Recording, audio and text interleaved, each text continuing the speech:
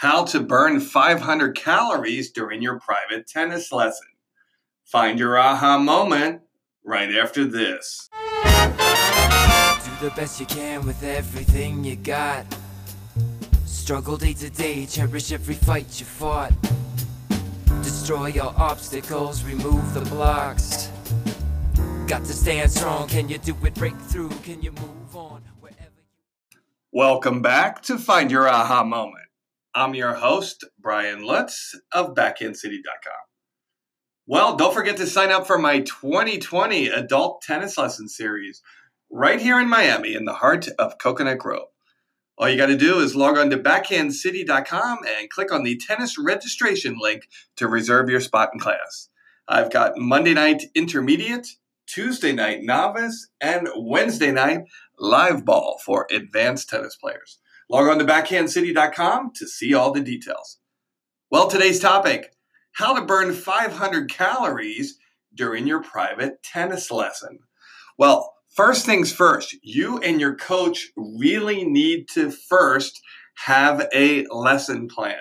And number two, you need to stick to the lesson plan because 500 calories is a significant amount of energy. And for you to burn that amount during a private tennis lesson, not only do you need to have a plan, but you need to be ready to go. So a big part of this plan will be mental discipline.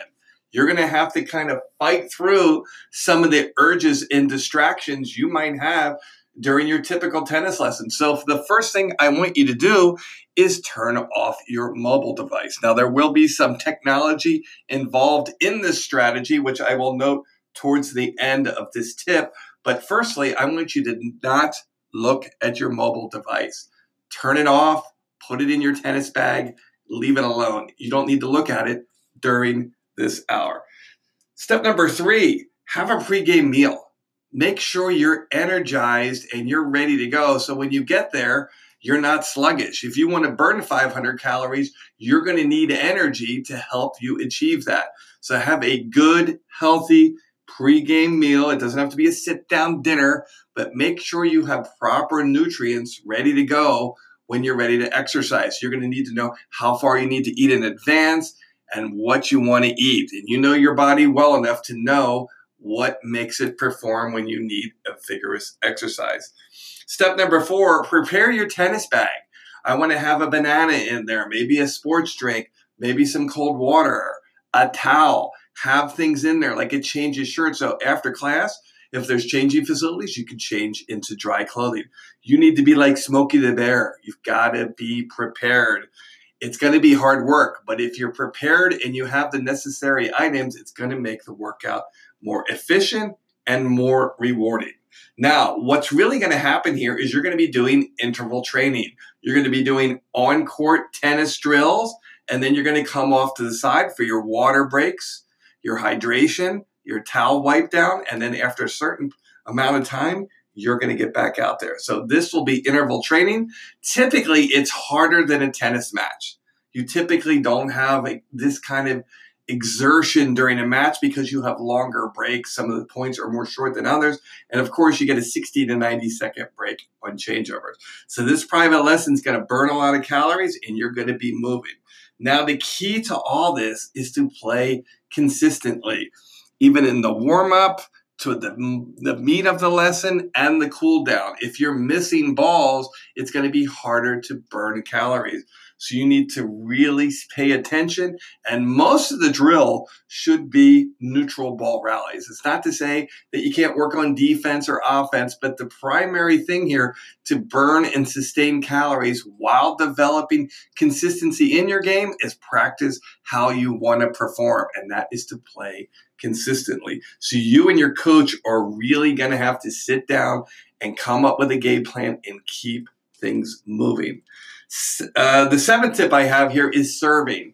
Now, depending how much of a workout you want to get, I would save the serving to the end, right? I think it's better to serve when you're fatigued and your body's been working rather than in the beginning when you're warming up. There's a time and place for warming up your serve, but what I want you to do is serve while your body is really in a high competitive and calorie burning environment because that's going to replicate what you're going to run into when you're playing matches. So if you do decide to serve, you may not want to serve if your total goal is to burn and maximize as many calories as possible. Maybe you'll put the serving aside. But if you do use it at the end. It can be super productive.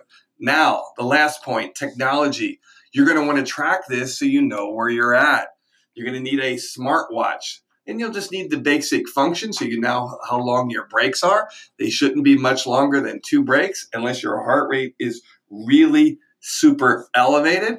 They should be 1 to 2 minute breaks where you're getting stuff done. Even if you're not thirsty, I want you hydrated. I want you drinking water. I want you nibbling on a banana because I want you to be able to sustain this energy so you can get to that 500 calorie count. And then finally, a lot of these smart watches have built-in functionality where you can measure your calories. So after each 15 to 20 minute session, here you and your coach can look at what's my heart rate? How many calories have I burned so far?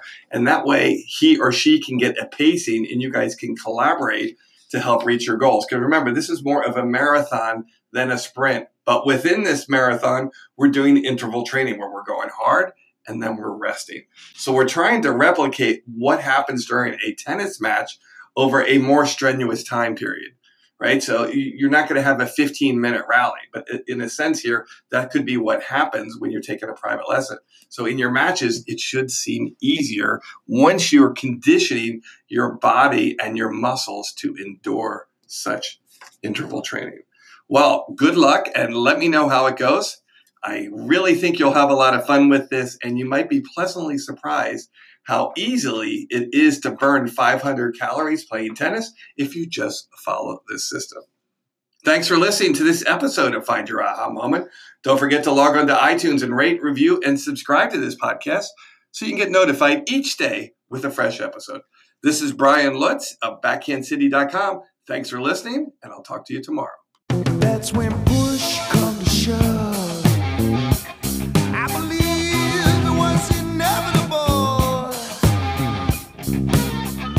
That's when push come to shove. Could this be the one that got away?